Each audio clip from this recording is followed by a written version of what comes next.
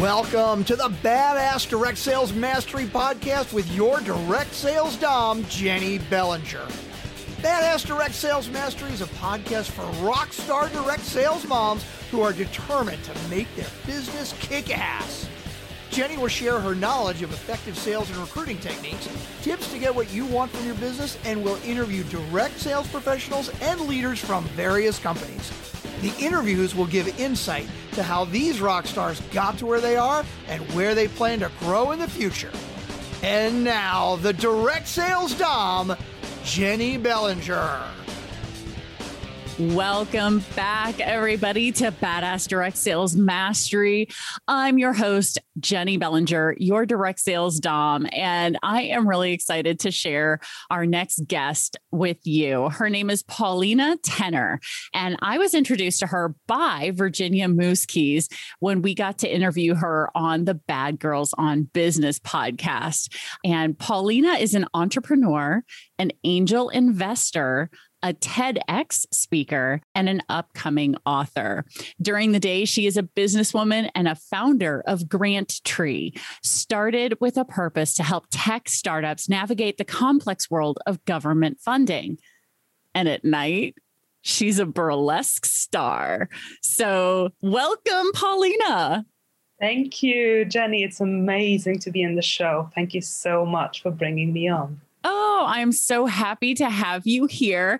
And so, Paulina, tell everybody a little bit more about your journey as a CEO, founder, and angel investor, and then how you got into the world of burlesque. How did those things, like most people do not see those two things in combination. Those are diametrically opposed things in most people's minds. So let's talk about your journey. Sure. So I've been in business for maybe 12 or 13 years, and I started my second business, Grant Tree, in 2010. And yeah, it's been a roller coaster, but I'm really, really proud of what we achieved, particularly in the realms of company culture. So in my company, people set their own salaries and all the financials are transparent. So yeah, it's been a fascinating ride. But at some point, maybe 2 or 3 years into the development of the business, I felt a little bit tired and depleted, to be honest with you. I felt like only my brain was engaged and the rest of my personality, the kind of risque, mischievous part of me, wasn't really finding an outlet. Mm-hmm. And I was just really, really tired of growing my business all the time and not having any time whatsoever for myself and to really kind of explore my creativity and my flow. So there was one time in particular when I was in Piccadilly Circus in London and I was having all these thoughts, oh my God, like, am I wasting my creative potential? I'm not really kind of engaging my most kind of extraordinary and mischievous part of me. And I was kind of walking past the place which used to be called Café de Paris. And in there, they have burlesque shows. And just like that, I thought to myself, I'm going to find out how to become a burlesque showgirl. I love that. That seems like so out of, well, what we call here in the US, so out of left field, like a totally different, most CEOs would not be walking past something and go, oh, I'm going to go learn how to do burlesque dancing. Yeah. Right? Exactly. So what about that attracted you to want to do that? I just felt, this is it. I need to do something outrageous again. I need to be naughty again. I need to come back to my creativity. I need to feel like my full self again. And it was just one of those serendipitous events that I was walking past that place and I just thought to myself, what if I did that too? Like, what would my life look like? And from then on, so I messaged a few people, made a few calls, and a few of my girlfriends came back with some links.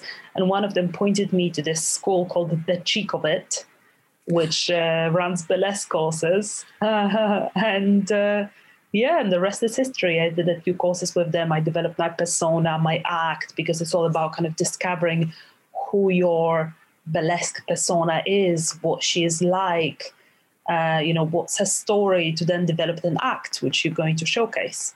So my first act was all about this corporate dominatrix. So this woman that kind of stomps on dead bodies of men on her way to the top and just fires men and is just really, really ruthless. But underneath it all, she really craves to be dominated. So so that was my first act. I had this stunning made-to-measure suit on me, and underneath it, I had a costume made of belts and chains. And I undressed on stage and revealed that costume, and I basically surrendered to the audience. I would pick somebody to the audience and sing a song to him or to her, and just talk about my desire to really surrender and be dominated. So that went down really, really well. It was one of the happiest moments of my life when I performed it for the first time. I just felt so much exhilaration, so much excitement. It was amazing. And now this is something for you. I hope you have video of your very first performance of that, just for your own pleasure, right? Yeah. Oh, that's amazing. That's so cool. And so now you've been doing this for a number of years. And if people go look for you on, YouTube, they can find your TED Talks that you have, because you actually have 2 of them, correct? I have one TED Talk and some other talks as well online. Okay. So the way that TEDx Talk came about is that for a number of years I had this split personality. So I was, somebody by day, somebody else by night. And it was kind of fun, but it was also a bit disturbing because I felt like, oh, what if somebody from the business world or one of our clients, say, found out that I strip on stage, Mm-hmm. What would happen if they were in the club while I'm performing? And then a moment came when I just thought, screw it. This is me. I'm Mm-hmm. proud of all aspects of me. And I decided to bring it together. So to bring my business persona and my burlesque persona together. And that happened at that TEDx talk where I was speaking as a business person, but I had images on the backdrop. I had images of me performing burlesque and stripping. And it was like a conversation between one part of me and the other part of me. And it was like a coming out. It was beautiful. I've actually watched the TED Talk before because Virginia sent it to me before we had our interview, because she said, you've got to see this because this is who we're going to interview this week. And it was absolutely fascinating. And so after that, how were you received in the business world now that, oh my gosh, people knew that you were a burlesque dancer? Was it a secret anymore? Were there people who accepted it? How did it change your life, or did it even change your life? To be honest, I was expecting much more of a kerfuffle around it. But actually what happened is that, so one event that happened is that I got invited on this prestigious panel in my industry of engineering and technology. So it's a panel that informs the government about the policy for the world of engineering and information technology. And there was this guy from Rolls-Royce, a really, really senior guy who was the chairman of the panel. And once we were sitting at dinner next to each other, and I asked him, well, how come, I'm one of the youngest and least experienced people in the room. How come he invited me on this panel? And he said he watched my TEDx talk. So I kind of realized people really, I think a lot of people crave that sort of rawness and authenticity, and are maybe not entirely able to bring all aspects of themselves forth, and miss that ability and opportunity to be able to bring the wildness and the rawness into the business world as well. So it was received positively in general. Oh, and that's good to hear. And which isn't surprising to me, because I think over in Europe, many of those things are probably more accepted than maybe here in the US. Because let me tell you, the number of people who, oh my goodness, when they find out the name of my podcast and the acronym is BDSM. And, when I first put it out there, people were like, are you aware that's BDSM? I was like, yeah. And they go, did you mean for that? Yeah. And they're like, oh.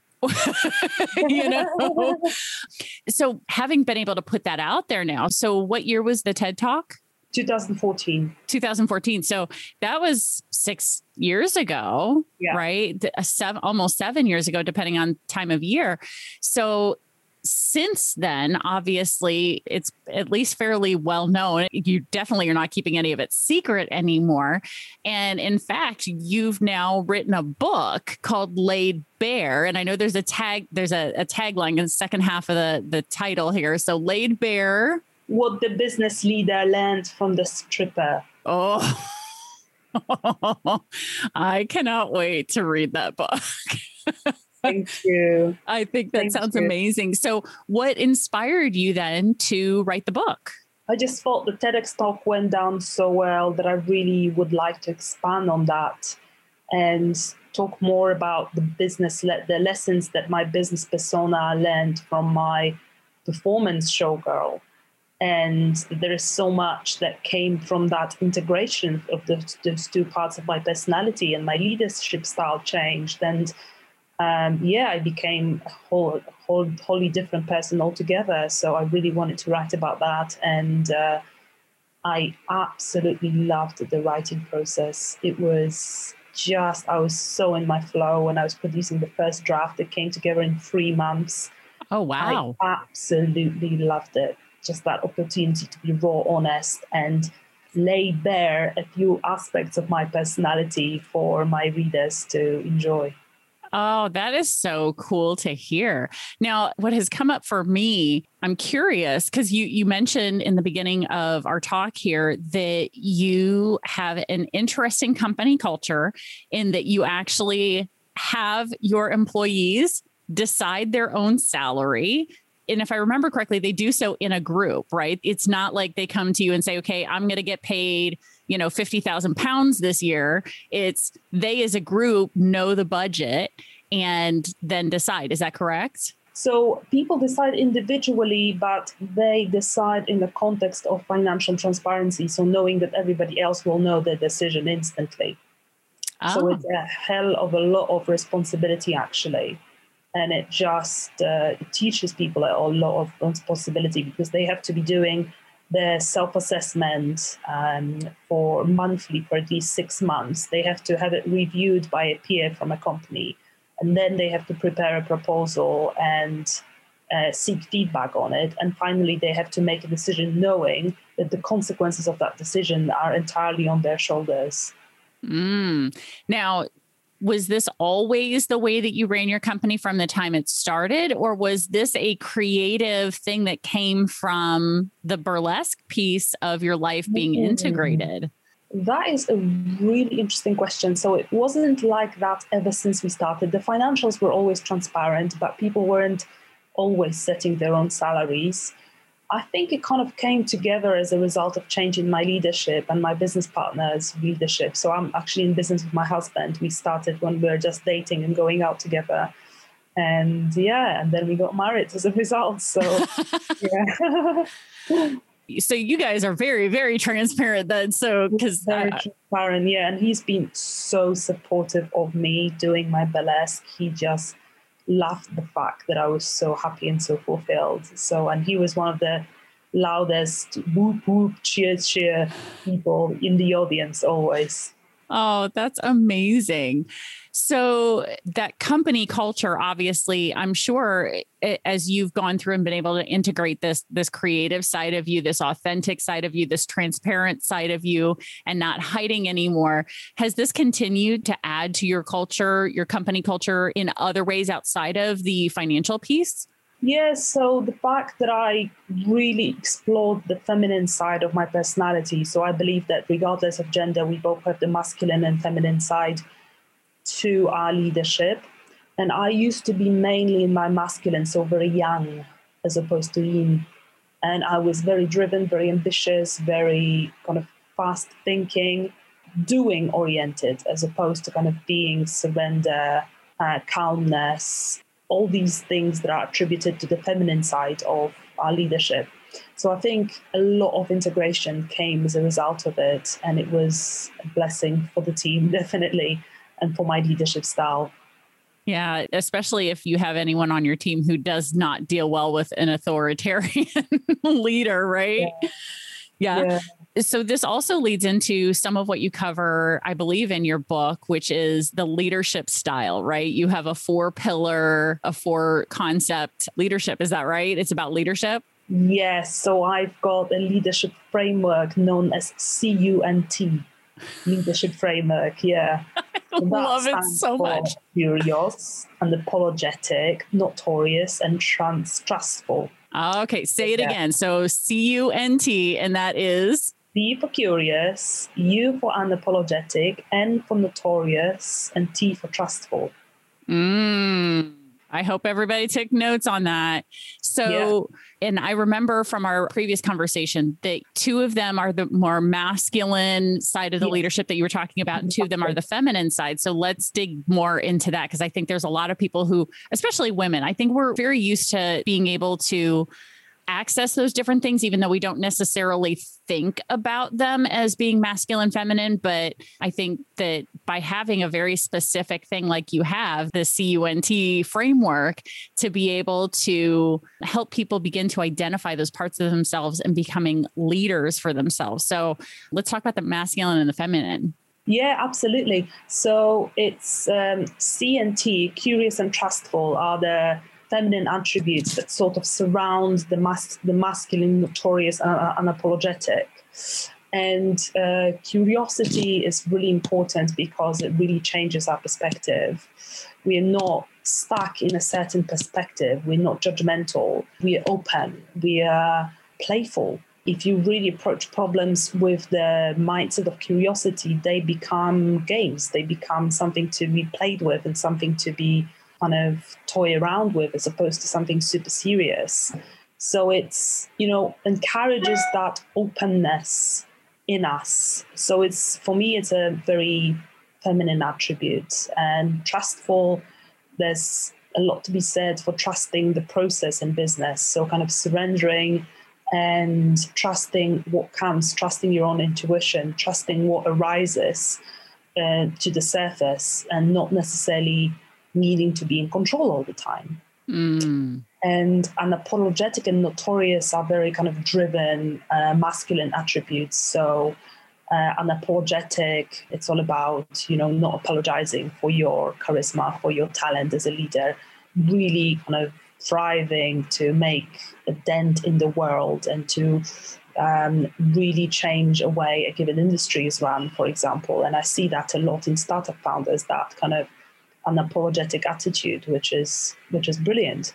Just knowing that if you're really unapologetic, you're going to piss some people off, because that's the nature of being a successful startup founder, a disruptive startup founder, that some people are profiting from a given industry or sector of business being run in a certain way.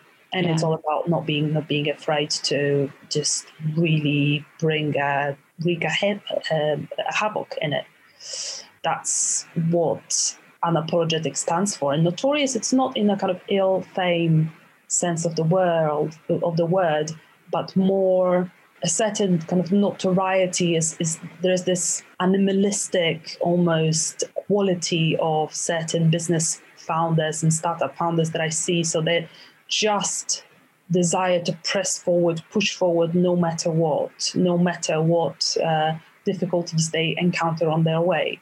So Paul Graham, who is the founder of Y Combinator, probably the biggest, the most successful accelerator globally, talks about just a founder being like an animal. So just like never stopping, like being completely, totally obsessed with an idea. So that's what I call notorious. And it's definitely a masculine quality. Oh, I would agree with that. So some things came up as you were talking about these different pieces. I think the curiosity and the trustfulness are things that many women are fairly used to. The unapologetic piece, I think, is an area that really fits well with the audience here, because the audience who's watching and listening to this right now are in the world of direct sales and network marketing and MLM. And I don't know if this is the case for you guys over in the UK, but here in the US, that industry is often seen, viewed, or has a perception of a very healthy dose of skepticism, cynicism, disbelief. Right. They're not trusting of the industry. And I think being unapologetic for the fact that you're willing to jump into a direct sales business and run it like a business and make money and be successful despite other people's cynicism, I think is something that many women in the direct sales industry struggle with because they don't want to be seen. They don't want to rock the boat. They don't necessarily want to do that. But I know that people who are here at this summit, they're into the badassery, right? They signed up, they want to hear it. So what are some tips that you have to help someone shift from a very apologetic way of being? Because I think women have a tendency to be, I'm sorry for this, or sorry that I feel this way. Yeah. You know, how can one shift from that to being unapologetic? I think it's all about self-belief, to be honest with you. It's all about really trusting and believing in yourself beyond anything else. It's about knowing that I've got value to bring. I'm wanted and I'm needed in the world. My message is needed and I deserve to be heard. Mm-hmm. I think that's the shift that you need to make from apologetic to unapologetic. I love it. And you also brought up the trust piece, which I think those two things are very intricately woven together, because the trust, you've got to trust yourself, trust that you're doing this, trust in your company, trust in your product, trust in your upline leaders who want to help you, trusting. But I think the biggest part is the trusting in yourself in order to move forward. So is trusting in yourself something that you had struggled with before you jumped onto the burlesque stage? I think it's something that's a journey. I definitely trust myself more than I used to, but there are still days and there are moments where I could trust in myself more. So I see it as a journey, as a lifelong journey, really learning to trust yourself deeper and deeper and deeper. Yeah. And I think too, there are times when we can trust in ourselves in certain aspects of our lives, and others we feel less than confident, right? So it's a journey, not just lifelong in the amount of time that you're going to be doing this, but also in different areas of your life. So I know many of us are parents, and this is probably an area where many of us feel less than confident and trusting in our knowledge and ability, because none of us have ever done this before. And there's no manual or handbook to being a parent. And so I think understanding that this trusting in yourself and becoming an unapologetic business person, unapologetic parent for the way that that you want to raise your children, I think those are definitely very closely intertwined on that. Yes, absolutely. So I think those listening are already on their way to becoming unapologetic, just by kind of, as you say, jumping in and wanting to listen to us and to other speakers. Yeah, I'm a big believer in everything happens for a reason. So those of you who are listening and watching right now, you're here for a reason. There's something in this message that Paulina has for you that was meant just for you, right? There's a reason why you're here. So please take note of all of this. Now, as we continue to walk through this framework, so we also have the notoriety piece, which is as you called it, I've lost the words. Just being the animalistic pursuer of a dream or a vision. Yeah. So as you were talking about that, it was bringing up images for me of like Steve Jobs, right? Yeah, Elon Musk. Yeah.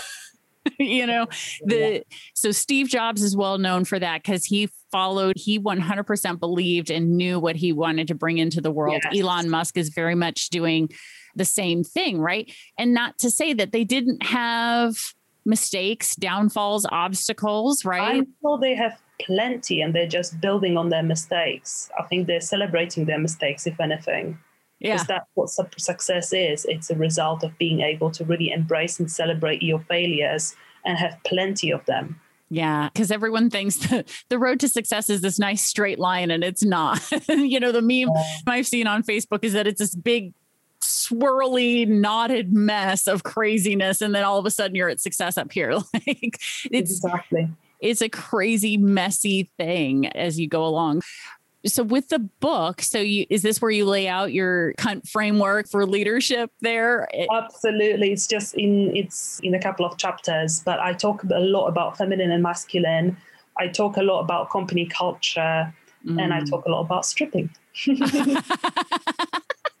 So I want to talk about the company culture piece because, again, a lot of the people who are watching this are solopreneurs. They are independent contractors with a company, and that company has an established culture. But I think that they can definitely learn from you in the culture that you set with your company as well in creating their own team culture, because it doesn't matter if you say team or company, right? It's a group of people who are interacting, right? So let's talk about that company culture piece. So did you intentionally develop the culture in your business, or was this something that developed based on the people that came into it?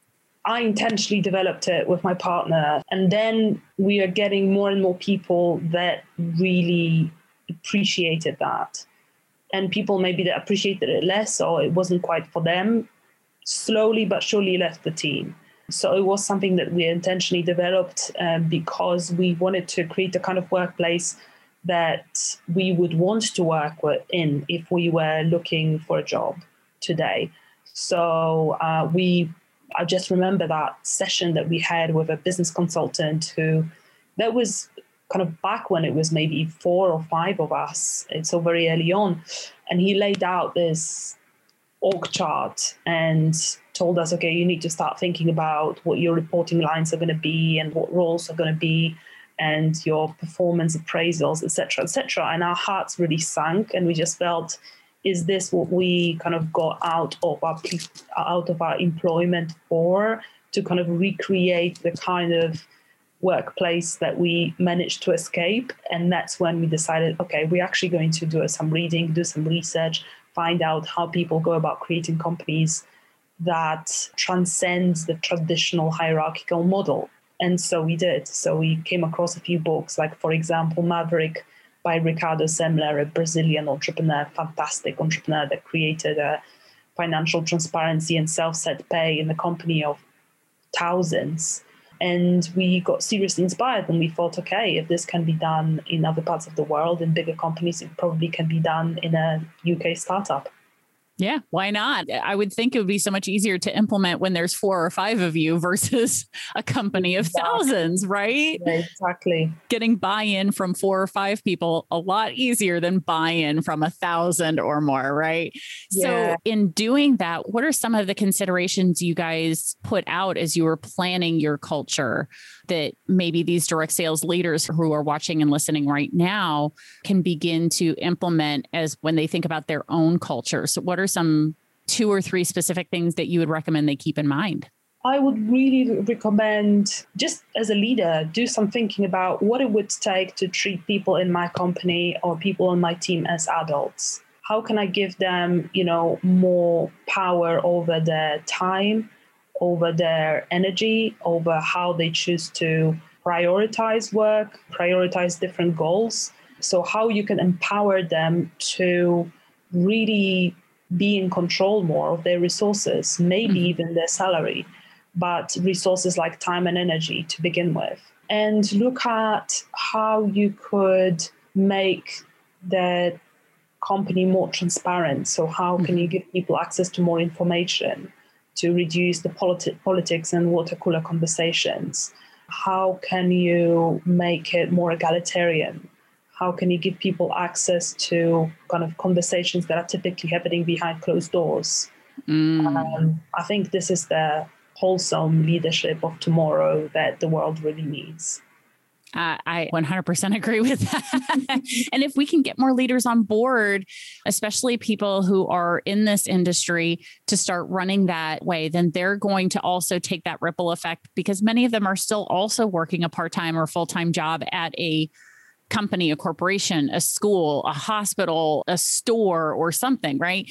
And they can begin to take those concepts of leadership back into those places as well. And we can slowly spread this wonderful way of leadership and company culture one by one, right? Exactly.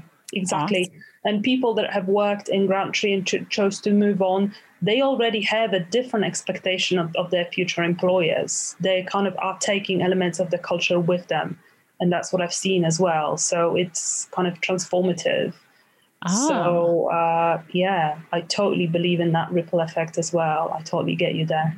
Oh, I hadn't even considered that. Because some of the people who you said, weeded themselves out because they weren't necessarily a fit any longer, right? But then they go elsewhere and they go, oh, maybe I did like this piece of Grantry company culture and way of doing things, right? And so have they started making those ripple effects and changes at other companies around you because of them going out into the world? Yes, I've definitely seen some signs of that. In some cases, they've created their own teams. So the way the culture that we developed has had an effect on how they grew as human beings and what expectations and goals they have now when it comes to their workplaces. So there definitely is some ripple effect, definitely. Ah, that is so super cool. I love that. So you have the book coming out. Do you have a release date for it? At this stage, it's likely to be November because there's been some changes that I introduced, and I wanted to make sure that I'm ready for it and the world is ready for it. Yeah. So at this point in time, do you have a way for people to sign up? Because if they're listening and watching right now, I'm sure they're salivating, ready for the book. So do you have any pre-order links, or is there a newsletter that people can sign up for so that they can be notified? Absolutely. So if you go to paulinatenner.com, paulinatenner.com, and sign up to my newsletter there, you will receive a copy of the CUNT Leadership Framework as a thank you for signing up. And I will be personally keeping you updated about the book's progress and when it's coming out. Oh, I'm going to go sign up right now because I don't want to miss it. I want to make sure I am one of the first people in line to get this book and read it. I am so excited because this has been, like I said, this is my second opportunity to get to talk to you about this. And I knew I had to share you with my audience. I knew that this was something that was definitely applicable, not just in the traditional, quote unquote, I put air quotes around this for those of you who are listening on the podcast, traditional business world. These concepts work in direct sales as well, because business is business, right? We just get to tweak it based on how we operate our business. So Paulina, thank you so much for sharing your story, sharing your brilliance in all of this. I so appreciate you. You know me, I just love stripping in front of audiences. So it's just a pleasure to lay out the different parts of myself for others to appreciate. So thank you so much for having me. It's been an absolute pleasure and delight. Oh, I love it. And now everyone's going to be going and searching on Google for the Paulina TED Talk and to see if they could. Are any of your dances available on the web either for people to find, or are those all private videos? They are private. However, if people message me, I'm happy to share them. Oh my goodness, that's awesome. Well, good, Paulina. Thank you so much again for being here. So excited to be able to share what you have with our audience here. So, and I look forward to getting your book. So thanks again. Thanks again. Thanks, Jenny. Thanks for listening to the Badass Direct Sales Mastery Podcast with your direct sales dom, Jenny Bellinger. Why are you waiting to go to badassdirectsalesmastery.com? Don't make the dom get her whip. If you enjoyed this episode, make sure to share it with another rock star that you know in direct sales after you subscribe to the podcast so you won't miss any future episodes. You can also check out the show notes for links and any contact information mentioned in today's episode. We'll see you next time.